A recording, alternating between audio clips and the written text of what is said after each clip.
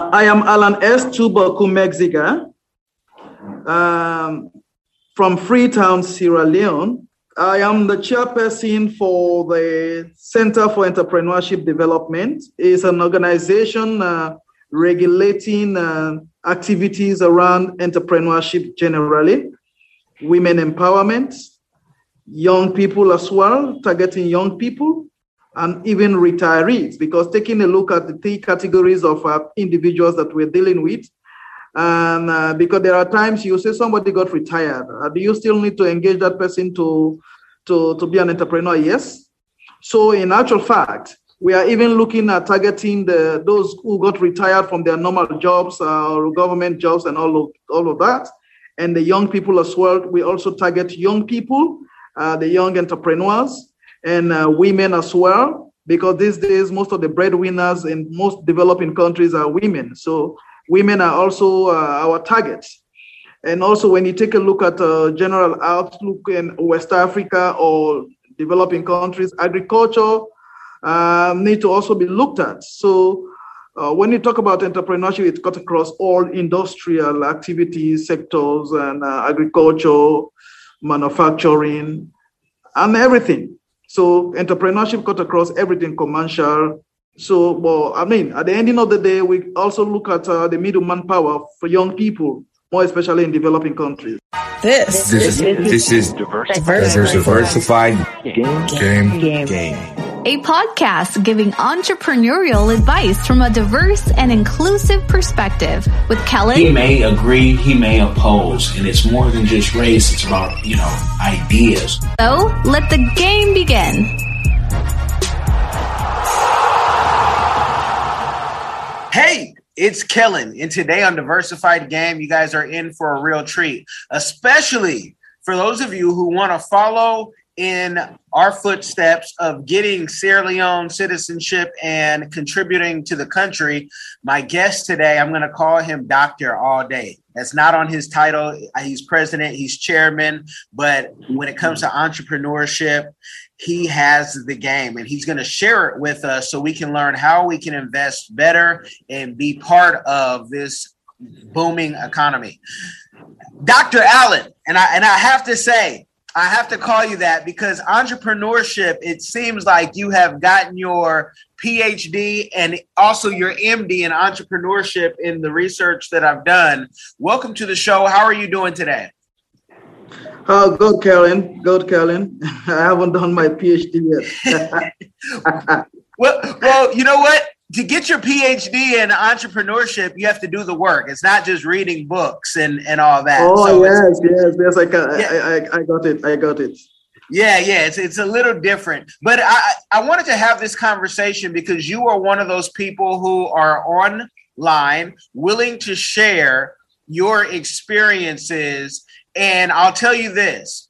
In the time that my children and I and my wife were getting our citizenship recently in Sierra Leone, I talked to a lot of people about business, and I heard a lot of people say they needed money, but they also said they didn't know where to start, and they kind of just had their hand out instead of saying, I've already started to start my party. So I want to talk to you about, if there is a young person listening right now, or even just an entrepreneur, no matter what their age, with your organization, what is their first step? What do they need to have to, get help? First and foremost, for young people, if young people want to tap into the opportunities, want to actually work in that field of entrepreneurship, want to become an entrepreneur, it's just the mindset. First and foremost, you got to have the mindset.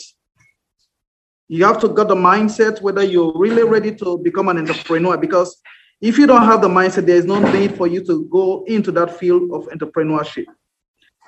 And the mindset all the way, because if you have the mindset, you'll be determined to pursue what you want to pursue. And also, entrepreneurship is required for young people, because taking a look at developing countries like Sierra Leone and several other developing countries around, entrepreneurship is the key to development. Entrepreneurship is the way forward, and entrepreneurship cut across all industries, being agriculture, commercial, and everything you think about in the manufacturing sector, we consider entrepreneurship. And these days, when you take a look at young people, we also consider middleman power. There are young people who are not able to pursue their formal education, and they are also being encouraged to actually develop themselves in the middleman power areas like plumbing, welding, engineering, mechanical, and all of those things. And you can also become an entrepreneur, having your own business, managing your own business, being an employer as well. Because by the introduction of entrepreneurship in our communities, it helps young people to actually grasp into the opportunities that is set ahead of them. If you take a look at young people leaving their countries, going abroad to seek greener pasture and all of those things, because they have not had the opportunity to actually understand about entrepreneurship. Well, again, some will tell you, I don't have money. How can I go into business? Well, money is one thing, but again, if you want to become an entrepreneur, money is not the first key you need to look for. First and foremost is the idea set. When you have the idea, that is why in business development, there are several things you look at, but one of the main things is your business plan. Your business plan is just like your Bible. It's what helps you. Those ideas can be inputted into your business plan. And that business plan will also prompt you or encourage you to pursue your business ideas. Because the mere fact you put them on paper, you try to develop a business plan, then each time you turn around, you take a look at that business plan, you'll be encouraged to pursue that business idea, which you have already set in front of you. Well, young people these days, business plan has been a new phenomenon in this part of the world. Most successful business people in Sierra Leone, like the Fullers, they don't even have business plan, but they are so successful. But again, academically, for you to be guided in what you want to do, we encourage business people to actually develop business plan because it helps you a lot. It helps your growth. It helps your development. So there are several opportunities set there. And you can even change the strategies of your business through your business plan. A business plan is not something that is static. It can be changed based on the growth of your business. But again, as I stated earlier, our organization, the Center for Entrepreneurship Development, we are not only looking at young people, we are also looking at women, we are also looking at older folks, those who got retired from their normal jobs, like official jobs, either as a government officer or as a private somebody, you got retired at the age of 60, you still have something to do as an entrepreneur. Because being retired doesn't mean you need to go to the hospital or you need to go and die and all of those things. Because there are times those people who got retired, they also have a life to live. Sometimes the activities around them will keep them going. The activities like investment, being an entrepreneur, set up your own business, maybe your end of service benefits, what you get at as a retirement benefit. You can actually invest that. Invest in it will help you to manage your life, to manage your family, and all the rest of it, because that's your own plan B. When you're working, you also need to set your plan B. Because if you don't invest your end of service benefit, your retirement benefit, at the end of the day, you lose that amount of money you've already been given to. So, but what is important here, those old folks who got retired, we always encourage them to also come to our office, and we see how best we'll be able to take them along the path of developing their investment or entrepreneurship skills. There are some who doesn't even have an entrepreneurship skills. I have a few that I'm so proud of. And today, they are successful business people. Some have building material shops. Some even have agricultural projects all around the place. And that helped them to move around, to keep them going. It changed the dynamics. So entrepreneurship is the key to developing countries for us to go forward. Now, with your name, some people might say, hold on, this is the first Sierra Leonean, maybe German Jew even your name, is there a strategy to that, or was that name blessed upon you, before you even came out the womb? Because the last name, many people would think you were Jewish. Well, when you will call me a Jew, others will call me a German, because my middle name, my surname is a German name as well. To my understanding, I never thought of the Jew side of it, because when you say Mexican, means a butcher man. In Sierra Leone, a good number of the Sierra Leoneans were related to the Europeans and all of these things. So, and some of our ancestors were out there as slaves, So coming back home, they came with new names and all of those things. Probably that was where my name came about. Oh, gotcha. Okay, I just wanted to, so in case anybody, since we're doing this audio and they don't see you, I just wanted to clear out any confusion. But your name, people, it can be anything you want it to be. It's your name. You get to choose what you want to live by. You can go change your name to Goldberg right now if you think it would help you. Let me ask you, your education at Cambridge, how did that help you? And do you think you would have been as successful if you did not have these degrees and diplomas from Cambridge? Well, in actual fact, education is also a key to help you. To have an education is one thing.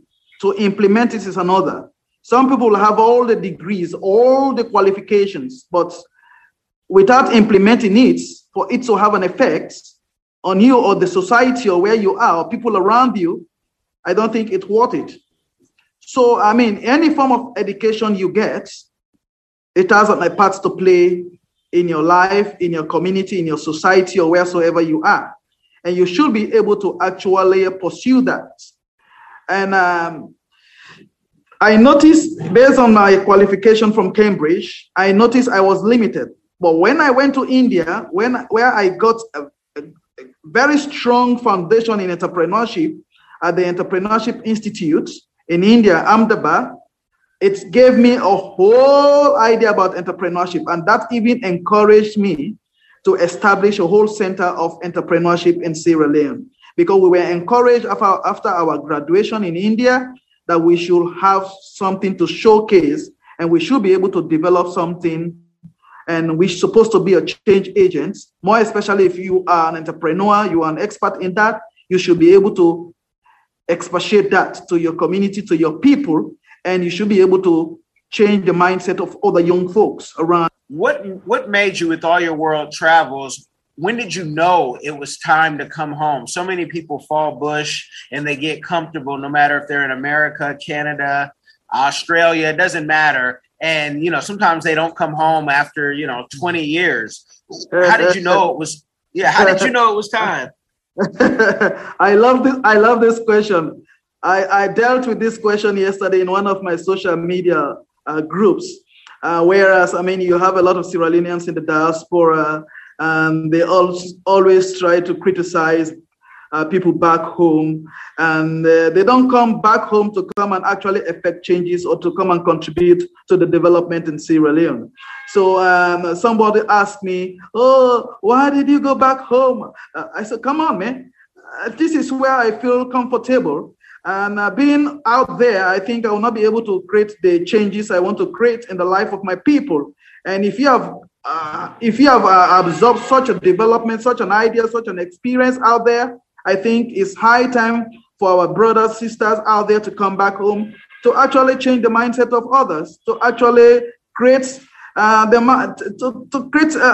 difference in the minds of other Sierra Leoneans, because those who have gone out there, I guess, is an opportunity for them to go and be developed and come back home and change and have some differences on the general perspective of the country. You see what I mean? So continue to be out there. I think it will have no effect or benefit on me, because I will just be continue to work and work and work. Then where I got my training is where I will stay. At the end of the day, I don't think my people will benefit. Maybe the only people that will benefit will be my immediate family members by sending them $10, $20, but that one is not sufficient.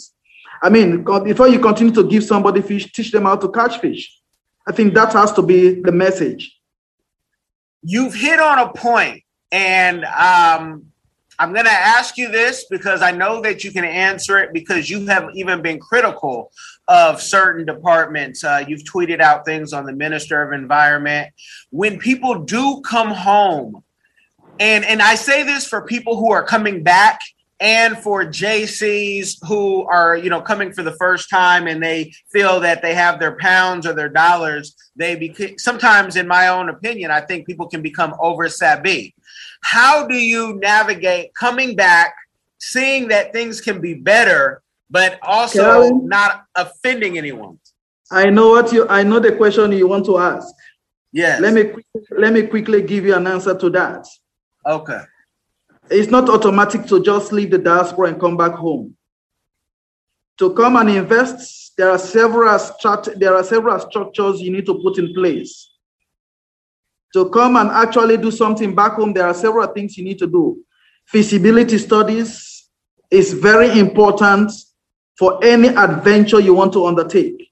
Do your feasibility studies. Come back and observe. Come back and take a look what is happening. It's just like investors or the foreign direct investors who do come to developing countries around. They don't just come and put their money. They don't just come and start to invest their money. No, they first and foremost do feasibility studies. They come and do a research and see whether the business they want to come and undertake is viable and all the rest of it. So I am not saying those Sierra Leoneans in the diaspora to just come and invest their money. They need to come and take a look at the environment, because first and foremost for investors, let me talk for investors or for those who want to come and engage in business. One of the things that they always look at is security. Am I secure? They only look at security both in their resources and they themselves. If they are not secure, their resources are not secure, they will not come.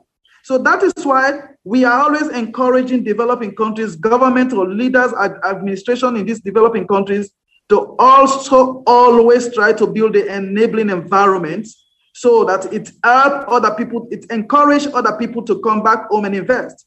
Look at Botswana, look at Ghana, look at Tanzania, look at the Middle East, the East Africa. You find a lot of diasporas. The development of the East African countries is the diaspora.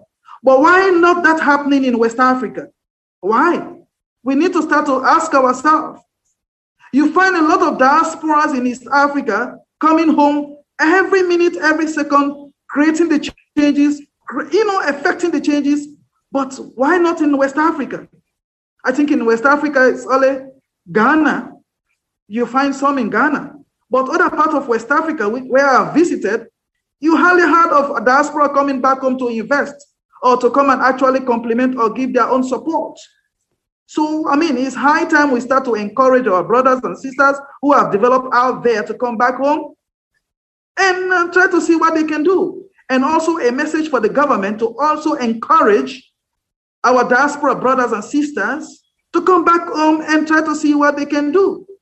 Because there are times, one of the things I have identified, politics in Africa has actually affected the growth of Africa. Because one set of diaspora will say, oh, my government is not in power, I will not come.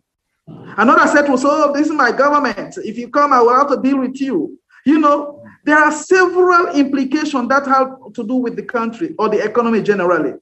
So I think it's high time we need to sit down and put our heads together and say, no, enough is enough. Diaspora, as long as you are a diaspora, you belong to one set of people. You don't belong to a political party. I would say diasporas are like a pressure group. They should be able to encourage governments in their individual countries to do more. But when diasporas are divided, it's difficult for them to actually come back home and effect those changes that they should be able to effect. You see what I mean? Because in actual fact, politics has divided our diaspora brothers and sisters. So that is why it's difficult to actually see diasporas coming back home to invest or to actually complement the government of the day. That is one of the major problems. You make mention of me hitting the Minister of Environment. I'm very serious about this. That is why I tweeted. And if you take a look at what is happening around, our environment is being messed up big time. I will not hesitate to tell you this. You go to most of the mining areas within Sierra Leone, you know that there is no control. There is no control. Then why do we have the Ministry of Environment? Why do we have the Environmental Protection Agency? You see what I mean? And come down to Freetown. There is a place in Freetown called Bome. I expect the Ministry of Environment and the EPA to actually relocate that place. That place is not suitable for the purpose of being of a dumping ground. Every day you go towards that area, the entire environment is smoky, toxic, and it affects the health of the people around that particular vicinity. And the Ministry of Environment workers or the minister themselves, they are moving or passing at that location every day. Not that, they are not aware of it, but what's the way forward? And the way forward, I have recommended that that place needs to be relocated towards the outskirts of Freetown. That place is not suitable for that purpose. And you go to the mining site, go to the mining areas. I went to a place in Kono. The Chinese can no longer be controlled in most of these mining areas. And most of them are mining in those places with no proper documentations, with no laws covering or binding them. They are illegally there mining.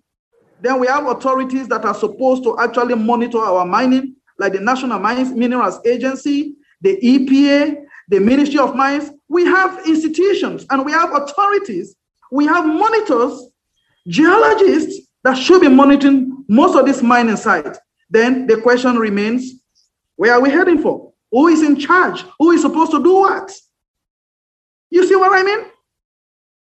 Yeah, I definitely do. For time's sake, and you guys, if we cut early, it's only because you know how these interviews, and we have to worry about Zoom and life.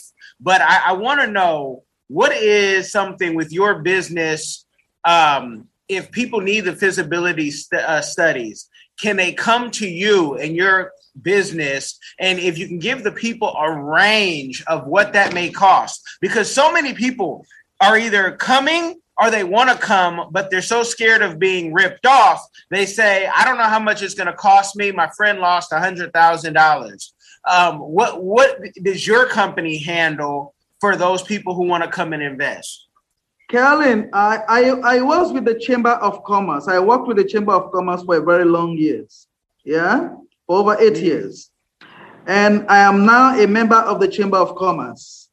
What you're saying is exactly what I used to do at the Chamber of Commerce, helping people at providing advisory services for more especially foreign direct investors, because we know that foreign direct investors have been facing a lot of difficulties with fraudsters, like more especially those in the mining areas and all of those things.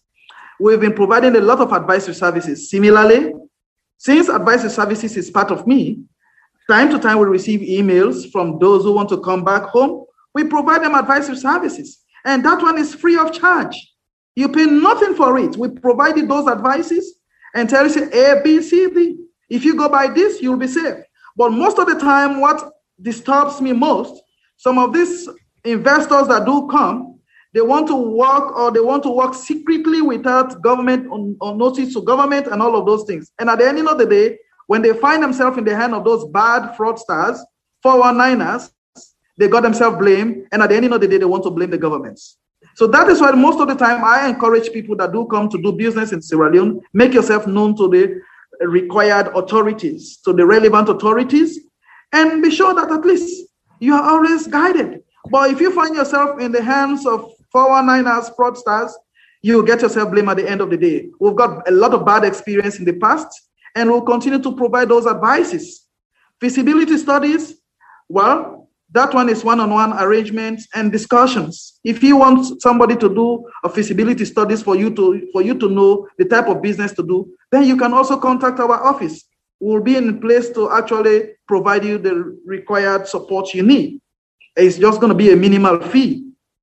So nobody need to scared about it, because we are here to serve the people. We are here to make sure that at least investment and entrepreneurship cut across Sierra Leone.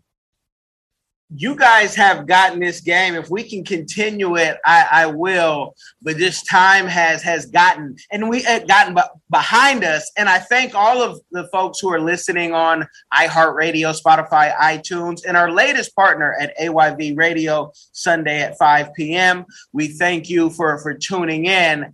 I am going to see how much more I can bring from Sir Alan, Chief Alan, the doctor of entrepreneurship in Sierra Leone. You guys, be blessed by the game. Hi, everyone. Have you ever been curious about visiting Africa? Which African country were you interested in? Kenya, Nigeria, Uganda, South Africa, Ethiopia?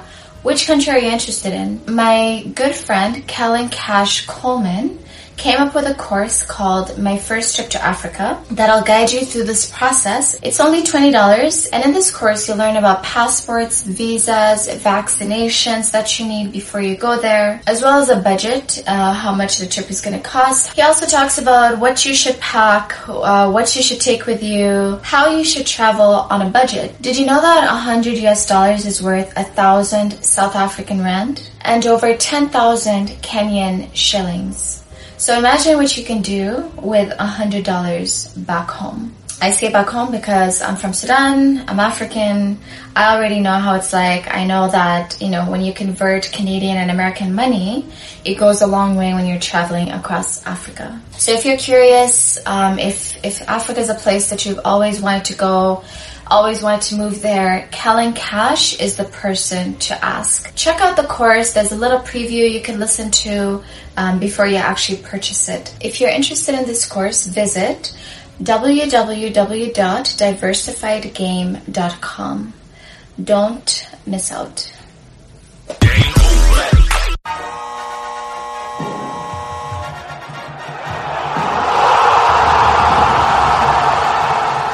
Thanks for getting in the game and listening to the Diversified Game podcast with Kellen, the #1 show pairing entrepreneurship with diverse and inclusive perspectives like wine and cheese, bagel and lox, fish and grits.